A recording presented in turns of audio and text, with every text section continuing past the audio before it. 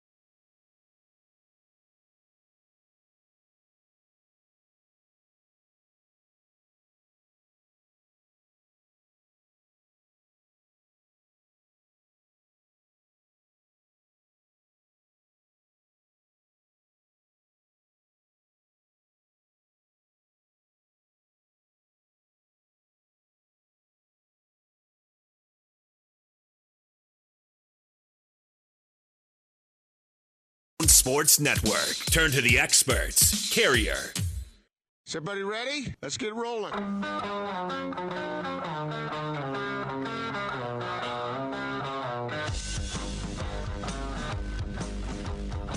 This is The Big Show on 97.5 1280 The Zone and The Zone Sports Network.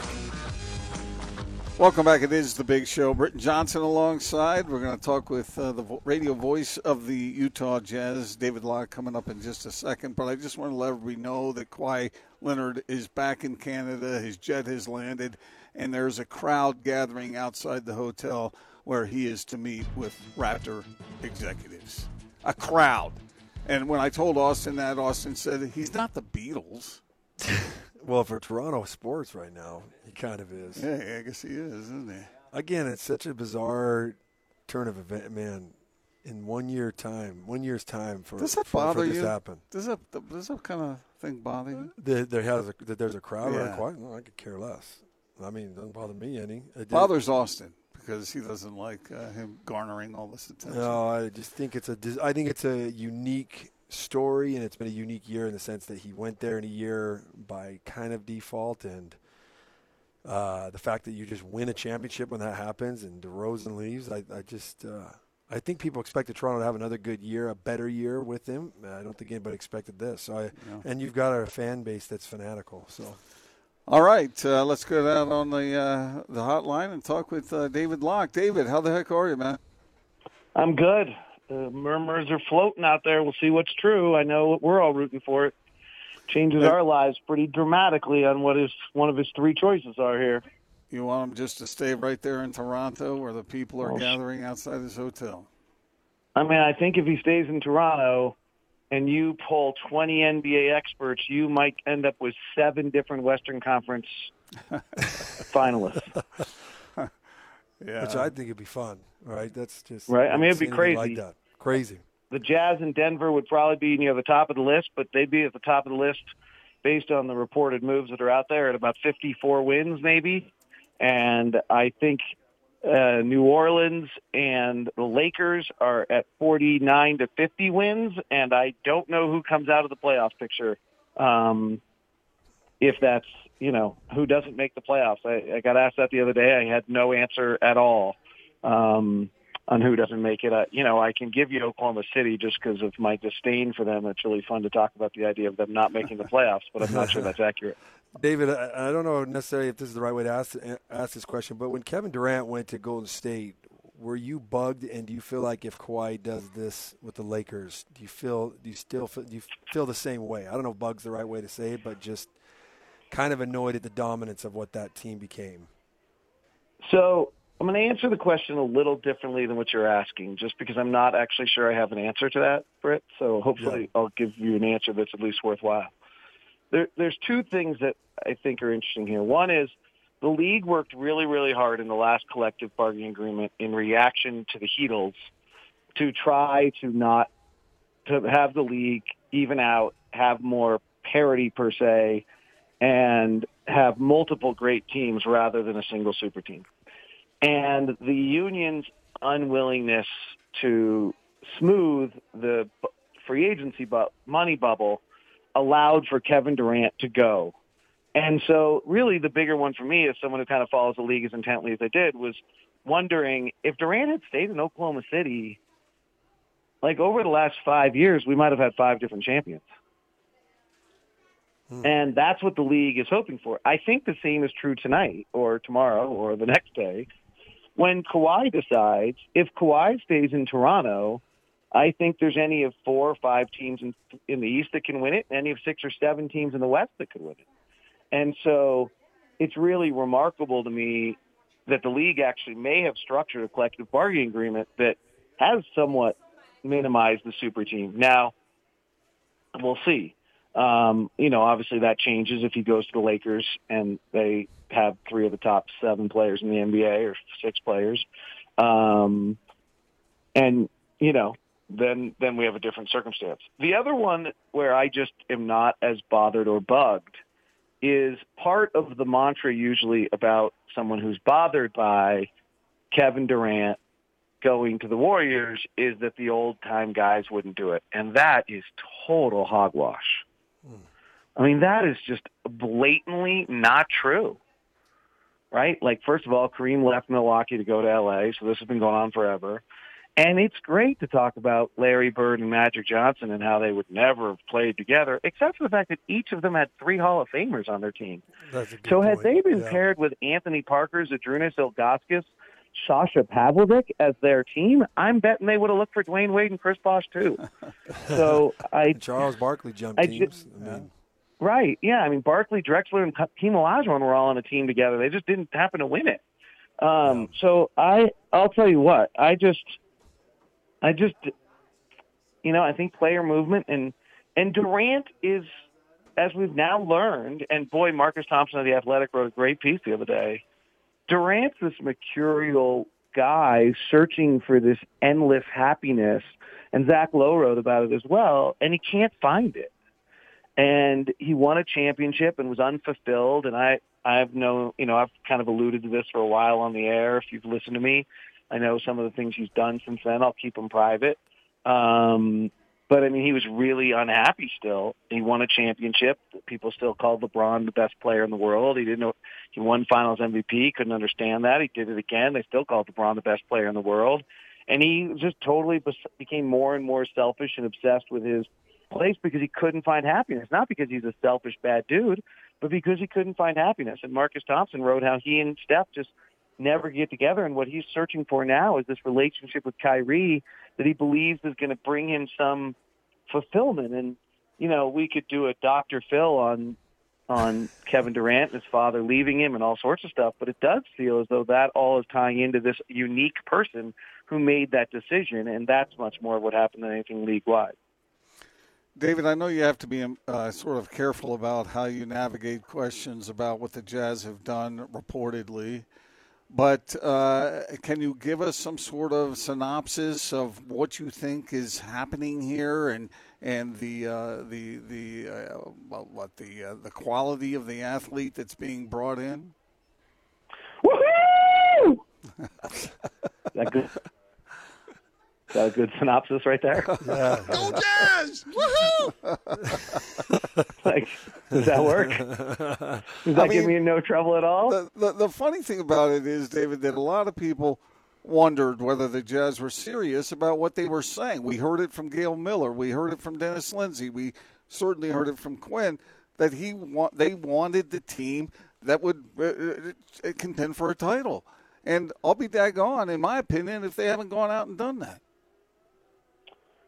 Right, and I think that, according to all reports, what you see is them taking a risk. I mean, frankly, the easy thing to do would have been, particularly after the first report of Mike Conley, is just kind of say, all right, well, we're good enough, and we'll move on. And now they've really tried to build even a different, team than that. And I think what they've really done fabulously is on the offensive side, according to all reports, is that they have built a team that matches their two best players. My frustration a year ago, with the caveat that I didn't think there were any other options for them to do anything, and it would give me another 12 months before I evaluate. If you remember last year, that was kind of the line I had at the end of free agency last year was, there's some things here I don't really love, but give me 12 months to decipher it, and the contracts that they handed out all had value to them with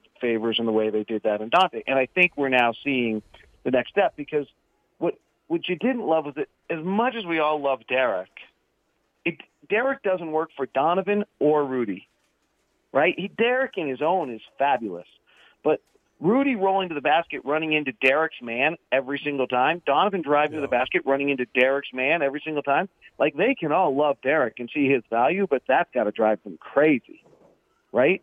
Yeah. And then when, frankly, we got to the playoffs and you can't even start Derek anymore, now you're paying $18 million for a backup center. And they pushed that as far as they could. They had great success with it. That's a tribute to how good Derek is. But for them to get to the next level, that lineup wasn't going to do it anymore. It was in the 11th percentile of all offense. Yeah, at some point the data is just so stark you can't ignore it. And and again, doesn't mean that Joe Ingles and Derek weren't great together, that Derek's weak side defense wasn't great. Offensively, the thing that was going on all of last year was, as good as they might be defensively, even against the best offensive teams, even if their defense had an impact, the offense couldn't get to that point. The offense wasn't good enough to get where the defense slowed the other team down. There was still too much work to do to get there. This team, I'll say it this way. Rudy Gobert wins his third straight Defensive Player of the Year award. The Jazz are in the finals. Or I guess they're number one seed, because it's a regular season award. Because I'm not sure they're good defensively. And if they are as good defensively, then Rudy's a beast. And you're going to find out how great Rudy is, because this team offensively is going to be fabulous. They can shoot it. They can score. They have multiple dribble drive players. They have multiple elite level shooting. They have 4 of the top 50 catch and shoot guys in the league. They have 2 of the best corner 3 shooters in the league. They've got 4 elite pick and roll players, and not even counting anyone coming off the bench. And they are going to be interchangeable both offensively and defensively. And I don't know how you guard them. I don't know how you guard this team as it's projected. Britt, you want the right to left pick and roll or the left to right pick and roll? Which do you want? Give me. Top of the key, I want left to right or right to left. Give it to me. I'm going to give you the call. Right. You know what I'm excited for you to be able to do is just see players, with your analysis, become better. I don't know what Dante's going to become. I'm just throwing his name out there, for example. But he loves to get to the rim. We need him to stay healthy, obviously, when he gets to the rim, not get banged up. But just the spacing, you mentioned it with Rudy rolling to the basket and the spacing of not running into Favors guy. But I think for several players, there's just going to be so much more room because of how great the shooting is. Bojan's corner 3 shooting percentage for the last 5 seasons in the NBA. Okay? Corner 3. 44, 43, 45, 46, 50. Wow. Okay? Let's do Joe Ingles, corner 3. Years in the NBA for Joe. So let's go to Joe's last 5 years in the NBA corner 3 shooting. 45, 49, 42, 53, 44. I'm running a pick and roll with Mike Conley or Donovan Mitchell. I got Rudy Gobert rolling. Which of those 2 guys are you leaving? It's great. It's a great point. It's a great point. Yeah, what do you do if you're playing defense? You know, I mean, look what we had to do with James Harden, right? You guess, you gamble. It's like the goalie on the penalty kick. You take a guess and you gamble and you hope. If you're wrong, it's 3 points. And that's the problem is when you get a smart player like Conley, and David, you can you know this with the way you've watched him. When you get a smart player like Conley that starts to realize the way you're guessing, then it's like he owns you the rest of the game. And Donovan's getting there as well, but once he can start to tell how you're making your decisions, and then he can pick you apart. Can I jump back to something that you guys were talking?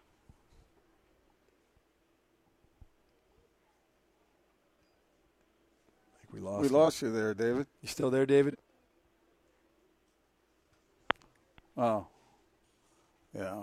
Is he heading up the mountain, or I don't know. We'll see if we. He brings up a great point there, Britton, that when you spread the floor that way, and people talk a lot about spacing, but that kind of spacing is so useful. That's why it's so valued, and that's why certain people are pretty excited about what the Jazz are doing. Well, the spacing and the three-point shooting is awesome, but here's what's so great. Rudy Gobert, number 1 in field goal percentage, because when he gets the ball in a certain area around the basket, the alley-oops, the rebounds, it's over. He's going to score it.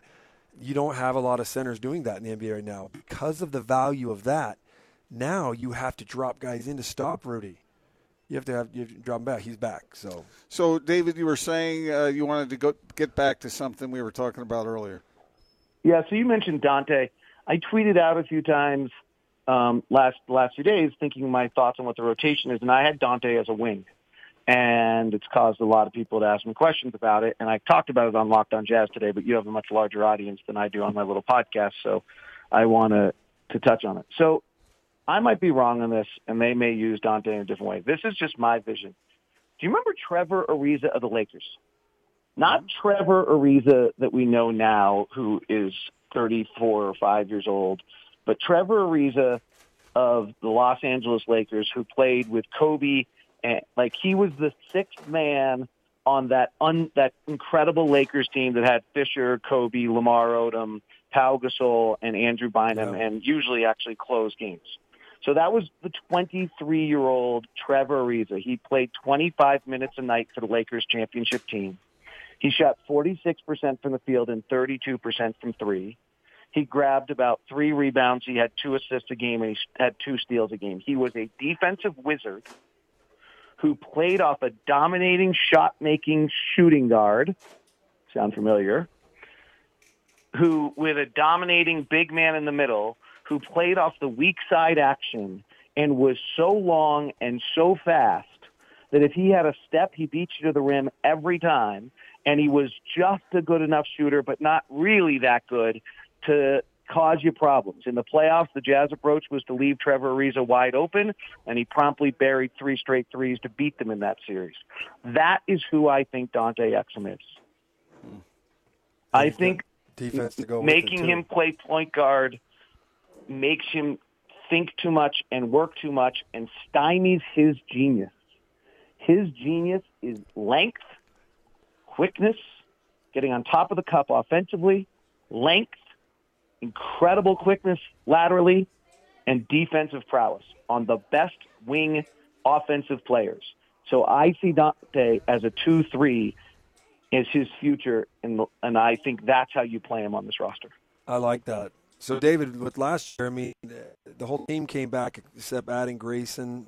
This year, with all your statistics and analogies and scenarios, mismatches, everything, do you feel like a kid in the candy store right now with what you have to work with in this offseason?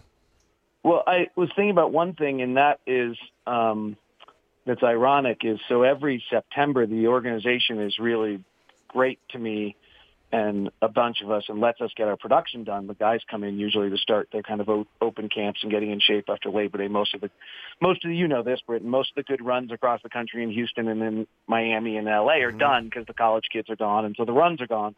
Yep. And so they all come back to their teams at that point to get good runs and get ready for the season. And the Jazz have been great to us and given us production time. Well, for the last few years, it's been hard.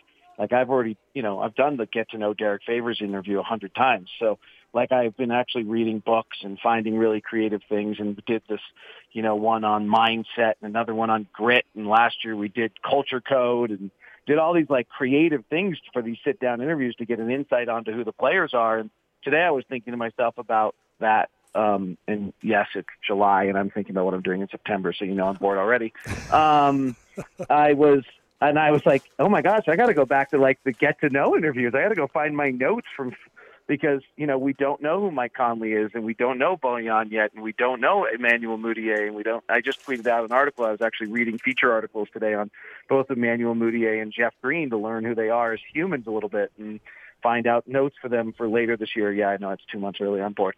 So it's interesting just on how different the roster is and how we're going to get to know new people. I will say this, I think there's going to have to be a rebuild culture. Like, I think they're going to have to learn how to play hard again. Like they played hard over the last few years really consistently all the time because that's what a lot of those guys did. Ricky Rubio played hard every night, and Faves generally, particularly over the last year, I would say Faves played harder than he ever did in any other season.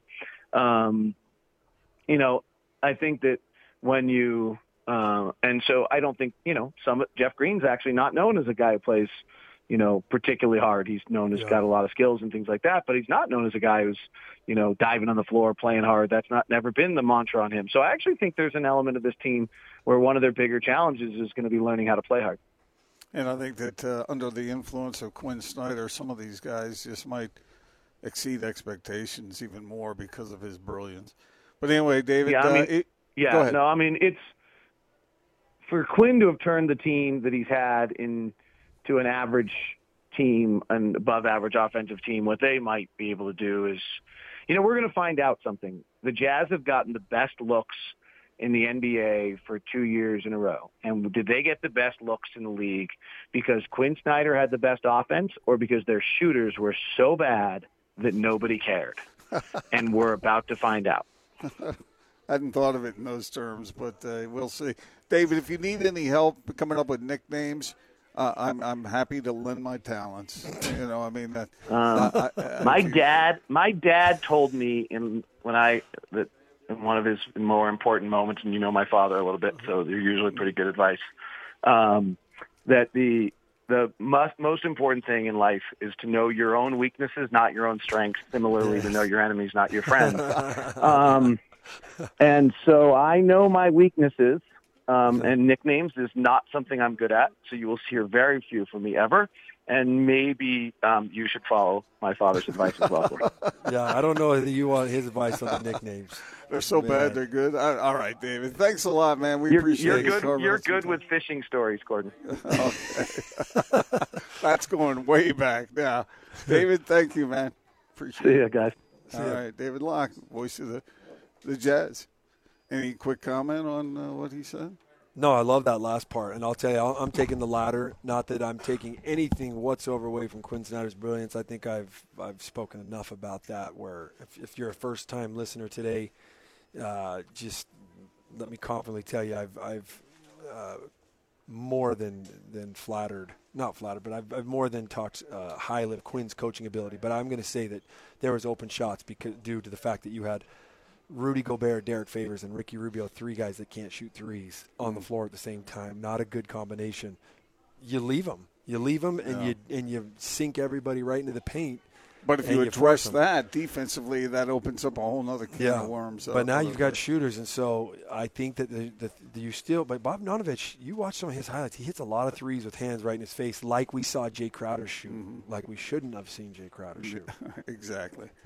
All right, Lance, invite all the folks to come down here to ARUP. Yeah, we need everybody. This is special community blood drive. We just have so many patients coming into our hospitals every single day. We've been averaging 55 to 65 patients every single day this summer.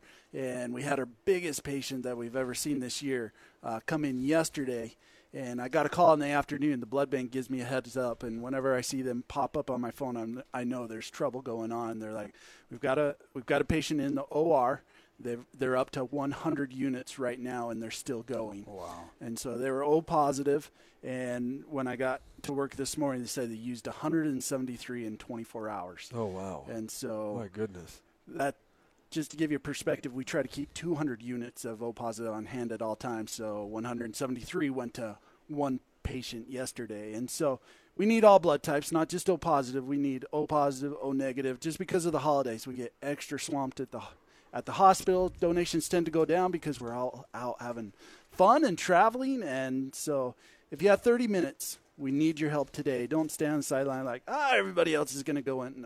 We need you to be that hero. Exactly, Britt. And then so if you can come in, we're open till 7 o'clock tonight at 9786 South, 500 West. And every single donor gets a $10 Megaplex gift card and a $5 Subway gift card as well. Wow, that's great. I like the way you said that, man. You call these folks who come in heroes. And they really are. They are saving lives. Yeah, they are. We were talking about a donor the other day. He's given 1,000 donations. He's one of the first donors back in San Diego, and he moved to Utah. And they were trying to add up all the different patients that he's influenced over 40 years. And it's thousands across the country that their lives have changed because of this one man. And so that's what you do. You come in, and you're giving somebody hope that is going through the biggest challenge of their life. Come on down and see Lance. The staff is here ready for you. It's fun to meet these people, too, who come in and are willing to give their time and their blood to help other people. Great facility. It's just so clean and crisp in here. You know what I mean? So you come in, and if you're worried about, having to give blood and whatnot and what it feels like in here, it's just I mean, for me, I'm a little bit of an OCD person. I just love how clean it is and how well you guys take care of this place. We just want it to feel like a home because we know it's not the most enjoyable experience, but we want you to feel good because you're doing something that just makes such a big impact. Yeah. Here. We got jazz gear to give out. If you stop by, we'll give it to you. And Lance, give out that address one more time. Yeah, we're at 9786 South, 500 West. That's in Sandy on the west side of the freeway. Just keep driving down the frontage road until you see the giant American flag, and come on in. All right, we'll be right back talking more Jazz basketball, maybe even a little football talk as well. Coming up next on The Big Show. This is Tony. All righty.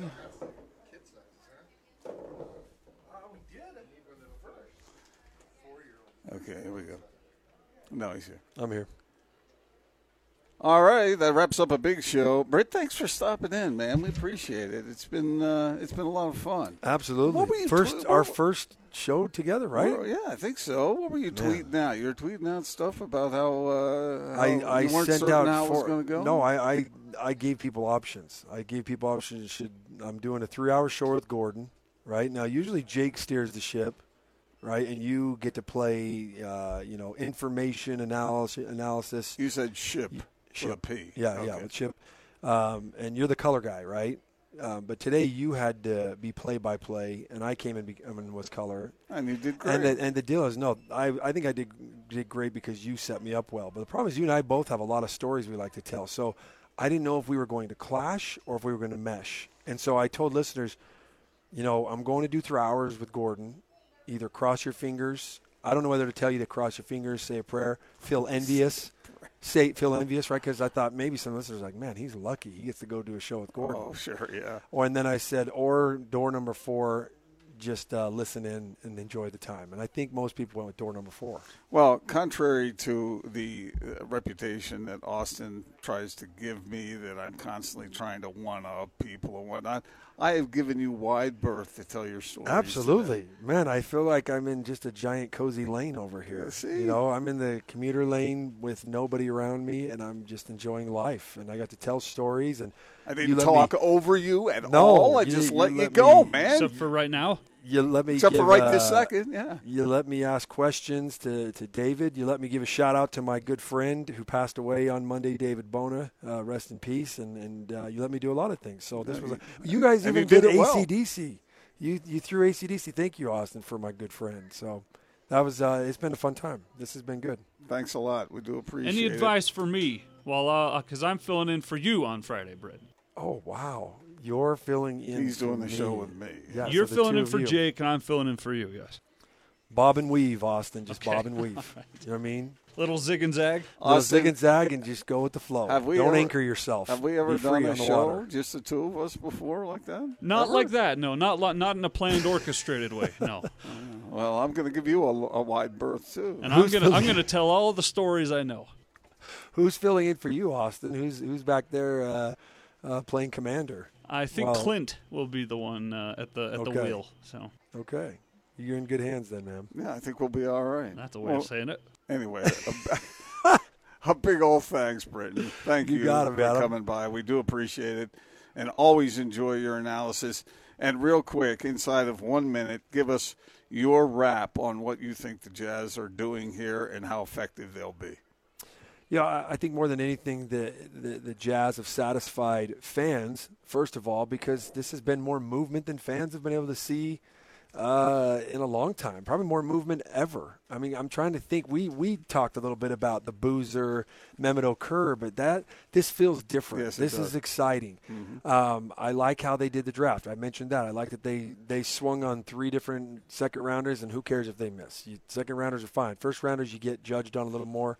But I think that the acquisitions, if everything pans out, I think everything will, I think the acquisitions are spot on. And what you're feeling Donovan and Rudy around have to be kind of particular pieces. And in my opinion, they knocked it out of the park. All right. We want to wish all our listeners a happy 4th of July. Hope you have a safe holiday. Enjoy yourselves with friends and family. And thanks for listening. We appreciate it. Thank you. Thank you.